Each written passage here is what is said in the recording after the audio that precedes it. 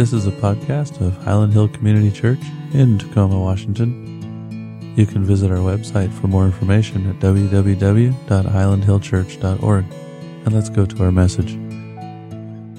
I've been teaching Sunday school for a while, and in Sunday school, when I went through the passage regarding 2 Kings 5, Naaman the Syrian, I had this haunting feeling after I had taught on it that I had missed things. I don't know if you've ever had that. Sometimes in Scripture, what we do is we superimpose what we've learned in the past on a passage, and that closes us to learning new things, new insights. You know, I've been a guitar player for a long time, and I have never even come close to exhausting all the things you can do on a guitar.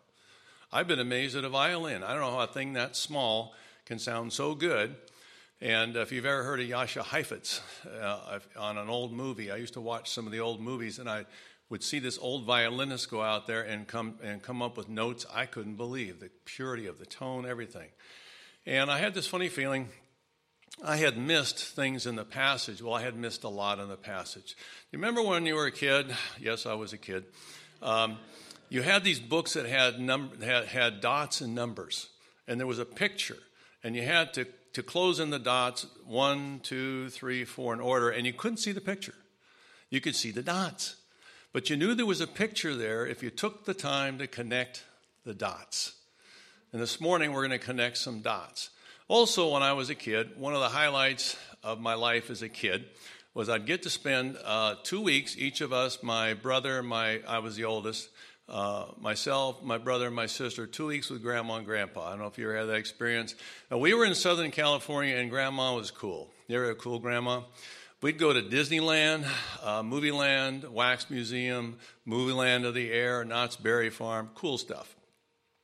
Knott's Berry Farm used to have this place where you'd pan for gold. I knew nothing about panning for gold, but gold's part sounded pretty good. So you're sitting there with this little pan, pretending like you're really doing it, trying to get the dirt out, and you're looking for sparkles. And then when you're done, you get a few sparkles, and they put it in this little tiny little tube, and you're feeling like $1 million. I don't know what it's worth, probably 29 cents. But you're feeling good. You know, the Scripture is like that. When you get into the Bible, if you take the time to connect the dots, you take the time to look for the sparkles, do some digging, and you'll probably find diamonds and rubies and gold in spiritual treasures that you've never seen before.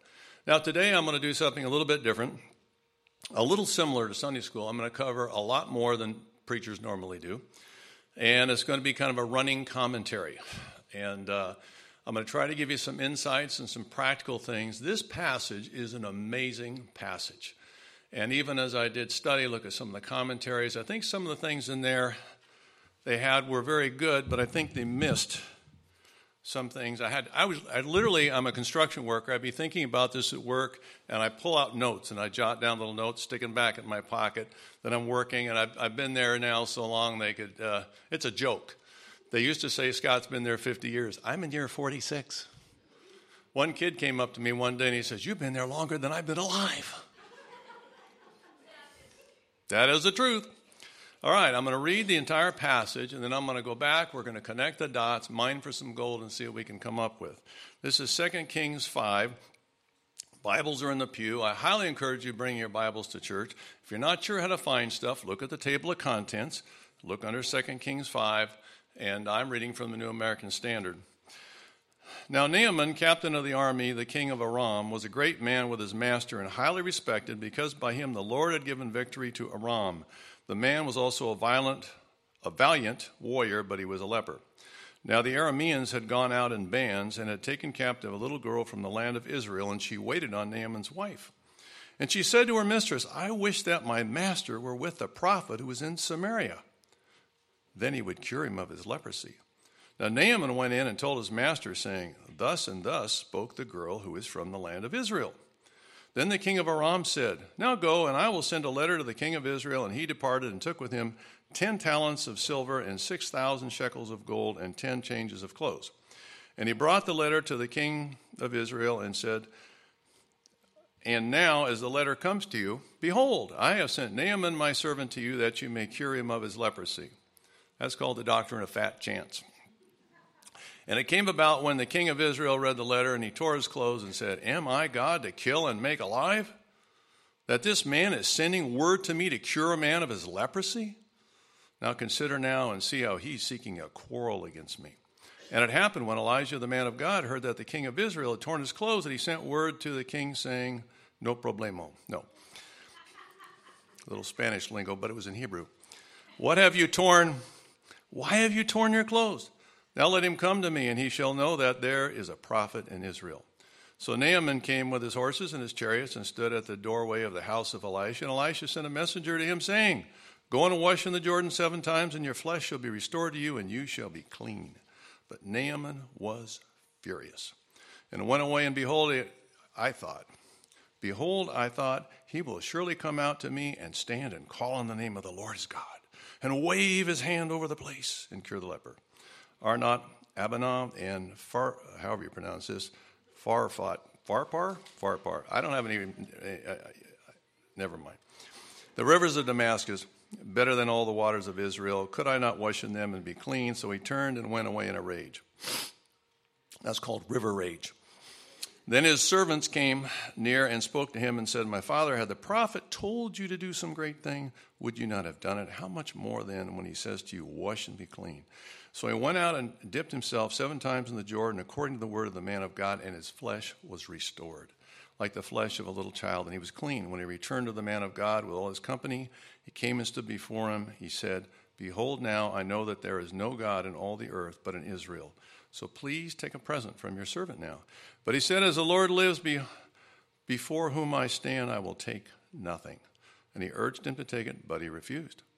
And Naaman said, If not, please let your servant at least be given 2 mules' load of earth.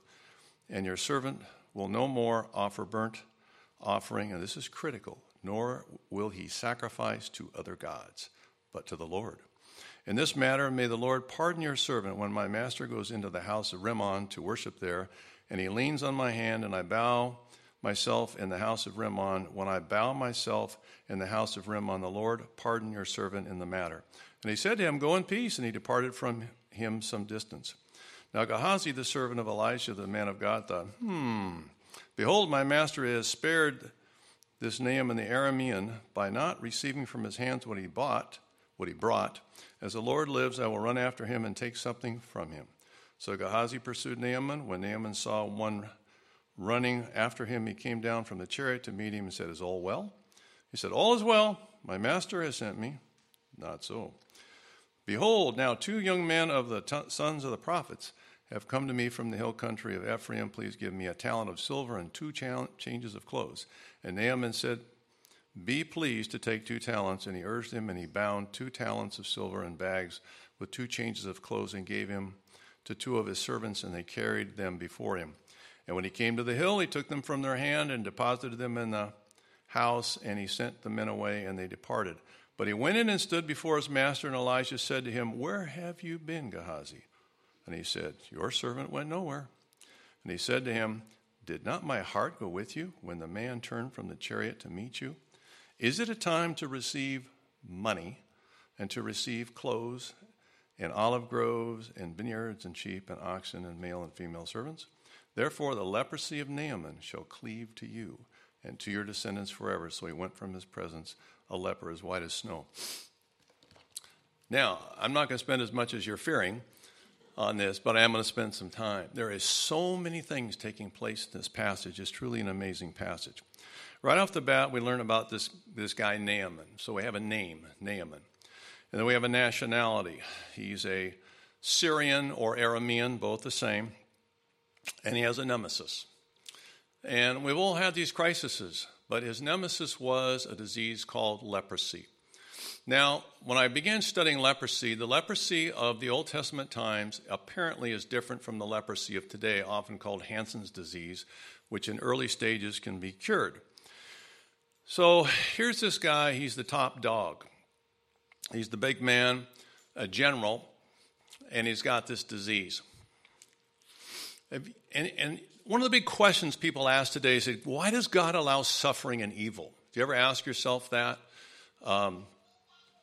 I have a few different answers for that, and we could spend a lot of time on it, but one of them is to get our attention. You ever notice that when things are going right, our attention tends to be other than God? But when you're on your back, the only place you can look is up. And sometimes God allows that just to get us to look up. Sometimes it's of our own making. We've created our own problems. We live in a fallen world. Sin and its effects are all around us, everywhere we look. The whole universe has been affected. Adam and Eve had a great thing. They had a garden that was easy to take care of. Is your garden easy to take care of? How would you like a weedless garden? I once told one of the ladies here I was going to plant some plants that were fake. She was appalled. I didn't plant those plants. I thought it'd be fun. Imagine the wintertime they'd come by and see these things. That guy's got a green thumb. He's better than Ed Hume. But I didn't do it. Some of it is Satan's doing and his destruction. We see that in the book of Job. Satan is doing his evil. So there's all kinds of reasons why there's suffering.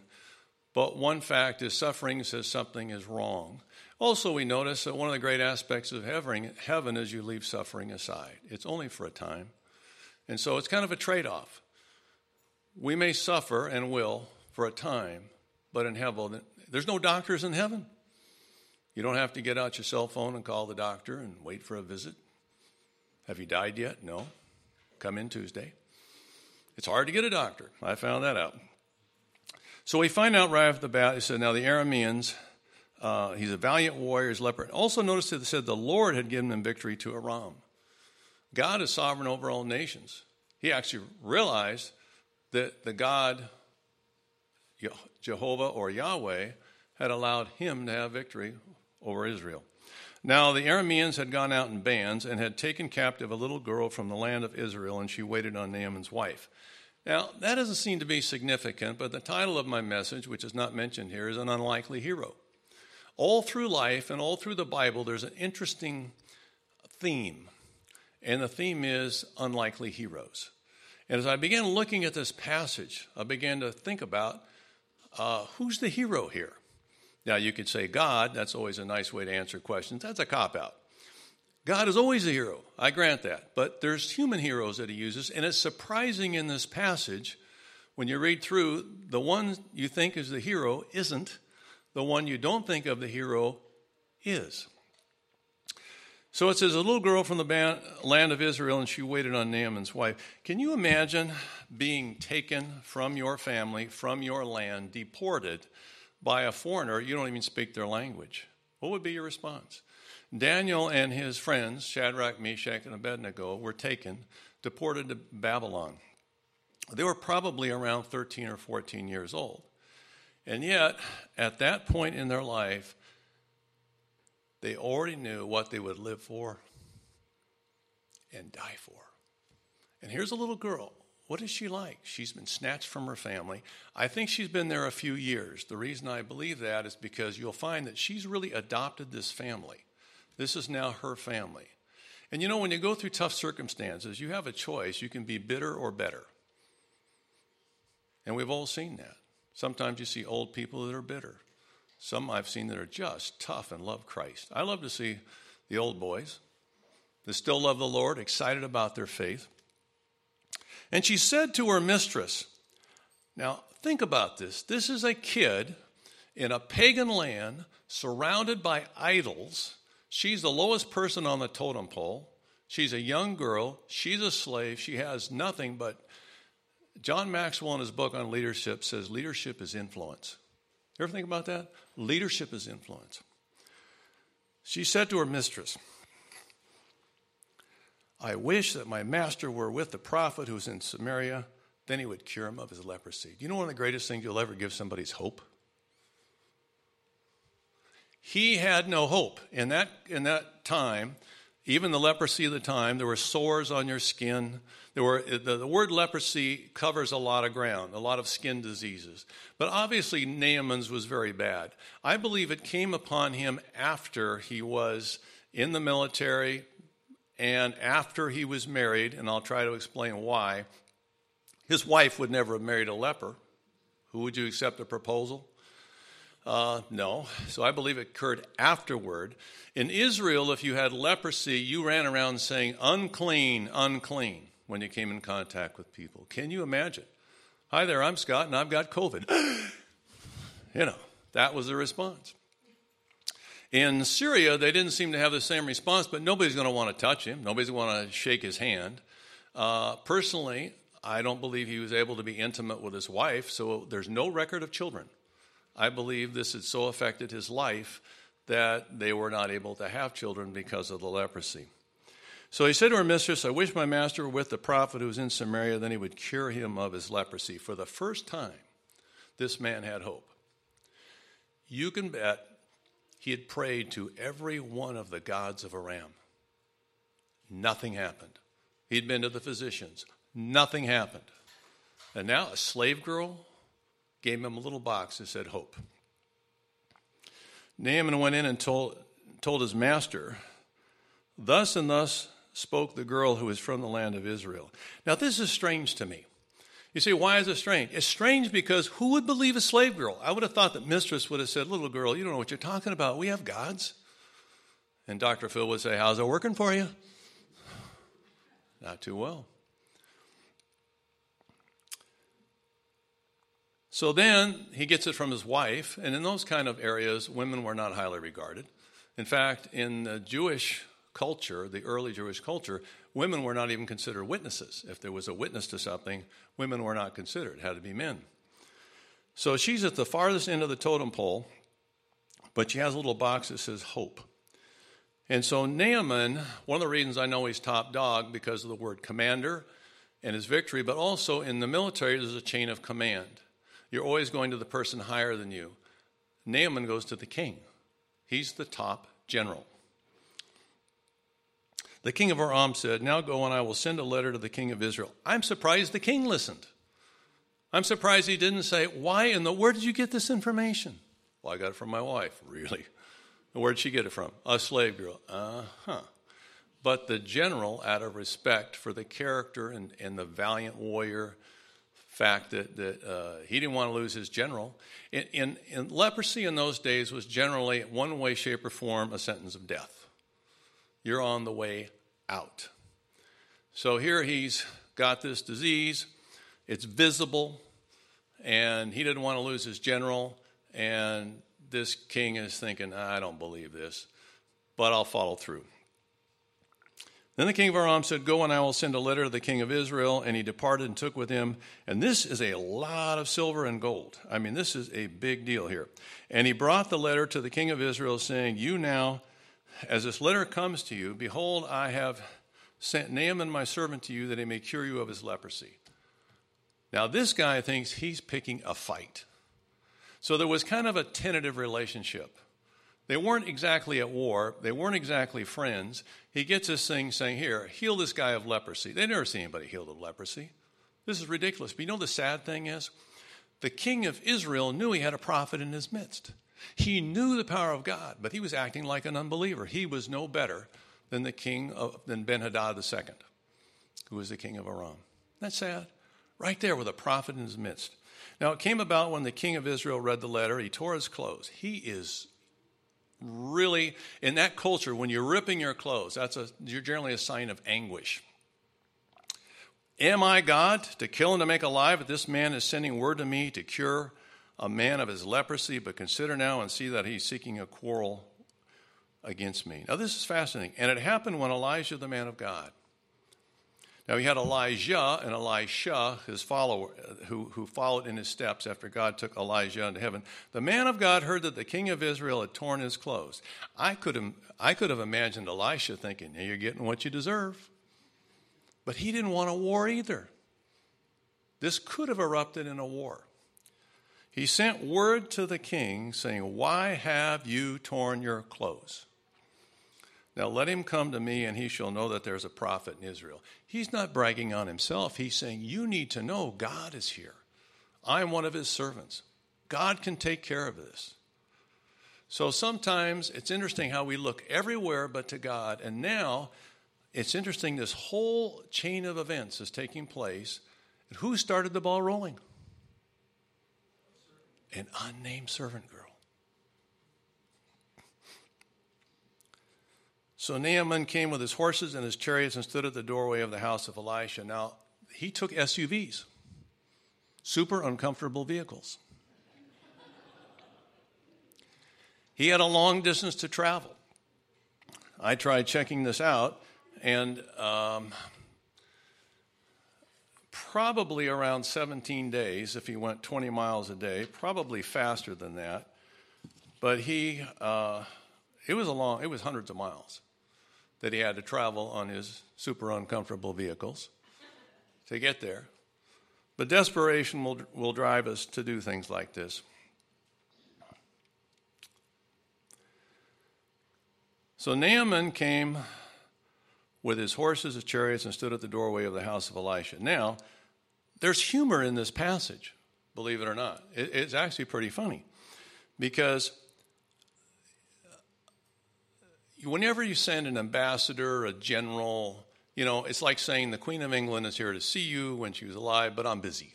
No, you're not busy. You come out and see the dignitary. And Elisha sent a messenger. This is insulting to him, saying, "Go and wash in the Jordan 7 times, and your flesh shall be restored to you, and you shall be clean." What? This is exactly what he didn't expect. First off, he's feeling insulted. He's top dog. He's got all this money, all these people and the horses, the chariots. This is a huge deal. Now, here's a question nobody can answer. Elijah, where were you? I don't know if he's watching the fourth quarter of an Israeli soccer match. I can't go out. This is hot. We're winning. I have no idea. But it's very strange he doesn't come out. So he sends a servant. And the instructions were pretty strange. But Naaman was furious and went away and said, "Behold, I thought he will surely come out to me and stand and call on the name of the Lord his God and wave his hand over the place and cure the leper." He's expecting something big. He gets something small. Sometimes people try to earn their salvation. They think there's all kinds of things I need to do, and the gospel says it's free. But as many as received him, to them he gave the right to become children of God. We make it so hard. God says, I have a free gift. It's free, but it's not cheap. And then he talks about his 2 rivers, Abana and Pharpar, the rivers of Damascus. So this is what I call river rage. You've heard of road rage. This is river rage. He's thinking in his own natural mind as the unsaved guy. And he's thinking, we got 2 rivers better than this. If I'm going to wash leprosy off, I got a better shot in my own country. But he knew better. Could I not wash in them and be clean? So he turned and went away in a rage. Now, think about this. He's at a turning point in his life.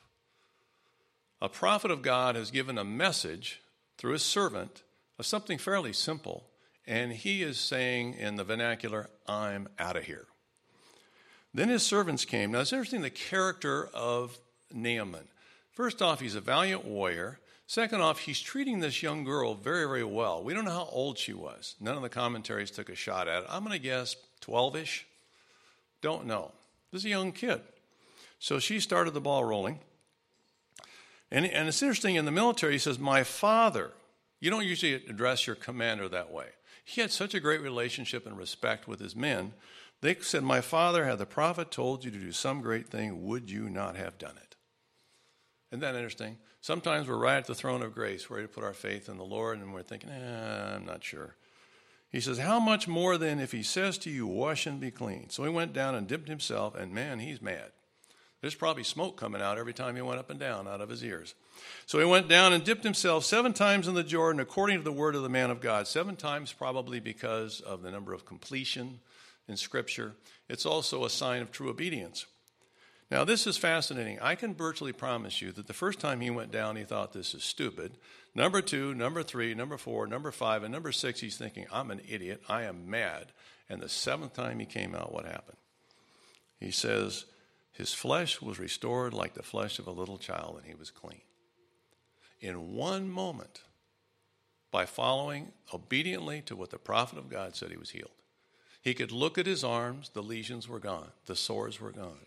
All the men were watching this, and they were in disbelief. All the gods he had prayed to did nothing. All the physicians couldn't help.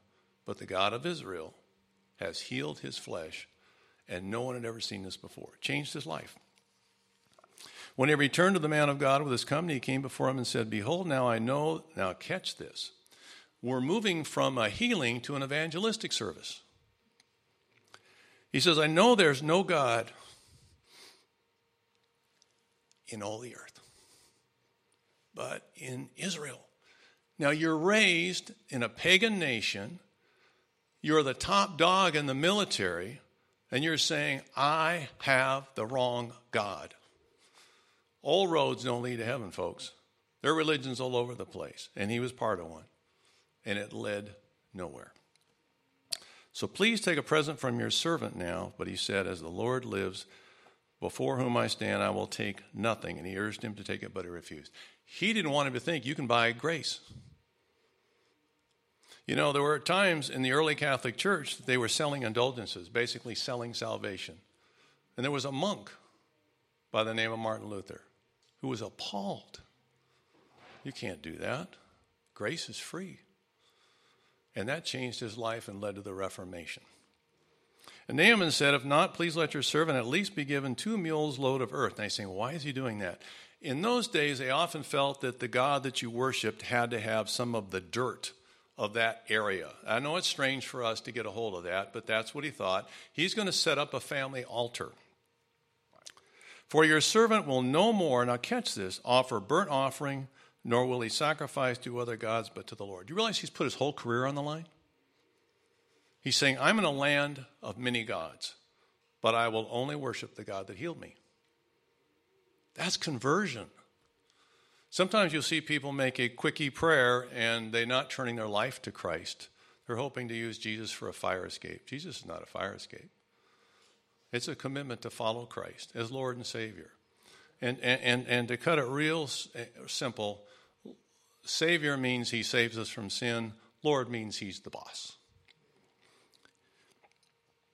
In this matter, may the Lord pardon your servant. Now he's going to mention about this, the house of Rimmon. What's he saying?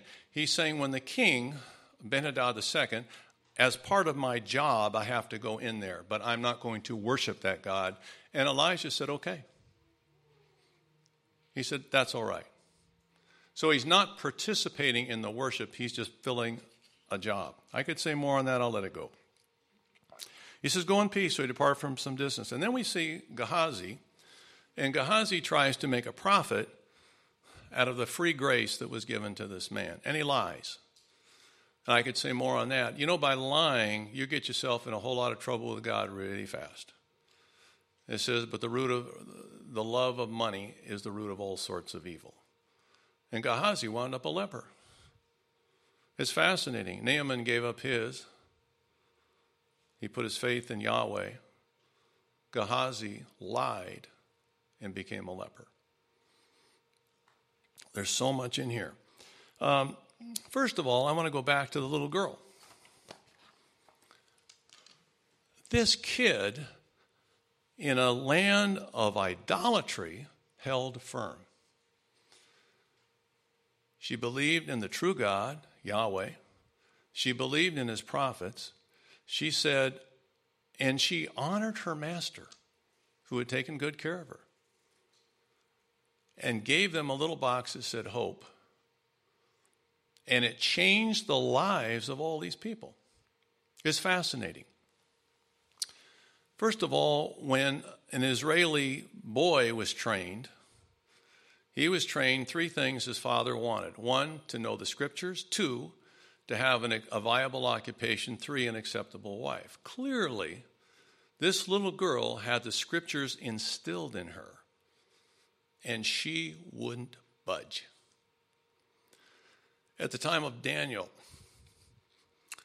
was a well-known preacher, and I don't know where he got the number from. He said there was probably around 70 young men who were deported and brought up in the king's table to become basically Babylonians serving under Nebuchadnezzar. But only 4 of them said, we'll only serve the true God. What happened to the rest? This little girl was Daniel with a skirt. Tough as nails. She was a child of the king, but I personally believe she became a daughter of the general. How would she be treated? She was a hero. She brought faith to an idolatrous household through what she had suffered from being taken, she was not bitter. There's an old saying, bloom where you're planted. She was planted and she bloomed.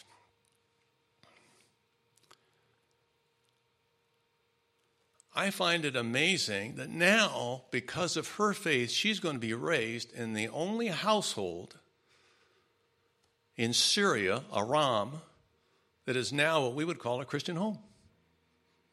Can you bet that this wife did not? I mean, Naaman says, I'm setting up a family altar. He's becoming a convert. That means his wife's becoming a convert. She has changed the household now because of his men. Since the general has come to faith, that's like giving permission to the guys. What about you? We don't know how many came to faith, and you can bet it's not going to be in any Syrian records. Incidentally, we rejected our gods, and we've come to the God of Israel. I don't think so. We don't know how many came to faith. The whole family was changed.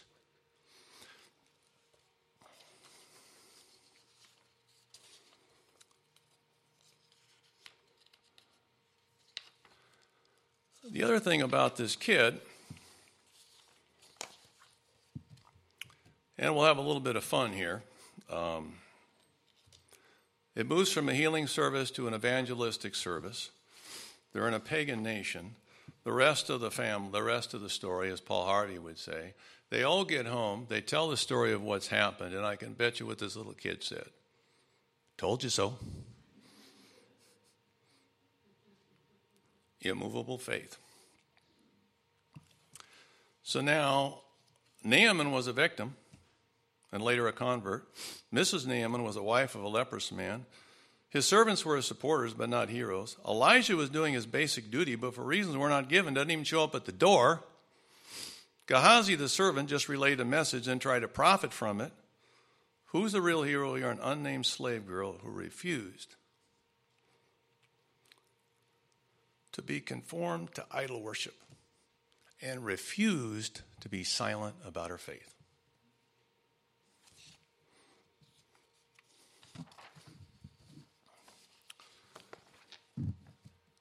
Now here's a question. How would you like to be an unlikely hero? This little girl had everything against her, but she was vocal about her faith. 3 qualifications necessary. 1, you must be a born-again Christian. In this case, a God-fearing individual. 2, available for God's servant. It's interesting what Isaiah said. Then I heard the voice of the Lord saying, whom shall I send and who will go for us? He said, here am I, send Fred. And I said, here am I, send me. And it was a rough life. He said, I'm available. 3rd, you must be in the Word of God. It's interesting. When Samuel was a priest in training, just a little kid, he heard a voice. And Eli, the senior priest, said, go back to bed. He came to him again. He said, you calling me? No, go back to bed. And then Eli said, I wonder if the Lord is talking to this kid. He said, tell him, speak, Lord, for your servant is listening. Today, you don't have to hear the voice of God. You've got the Word of God in your hand, back to back, Genesis to Revelation. So if we are committed to Christ, available for service, in the Word of God, listening and obedient to His commands, we could be the next unlikely hero. He will use you, sometimes in surprising ways. When I went to seminary many moons ago, I didn't know this until later when I read it. One of the seminary students had been a teacher in the public school and apparently teaching biology to kids. And one of the kids challenged him on the view of creation. He thought about it. Would you believe he became a Christian? And then he later went to seminary. And then later went to the Philippines to serve. Isn't that amazing? So I'm going to close, and I'm going to give you a few moments, just as we pray together, that maybe say to the Lord, just remind Him, I'm available. I want to be an unlikely hero. Let's close. Father, thank you for your work in our lives. The fact that you're not looking for the latest and greatest. You're looking for people that are available and want to serve. Help us all to be available so that you might use us in ways we can't even imagine, maybe an influence, maybe a word, maybe a testimony of what you've done in our life, maybe an invitation. And I just pray we can be those kind of people and be one of your unlikely heroes. In Christ's name, amen. You've been listening to our message from Highland Hill Community Church at www.highlandhillchurch.org. Please join us, where you can find more ways to connect with us. We hope to see you soon.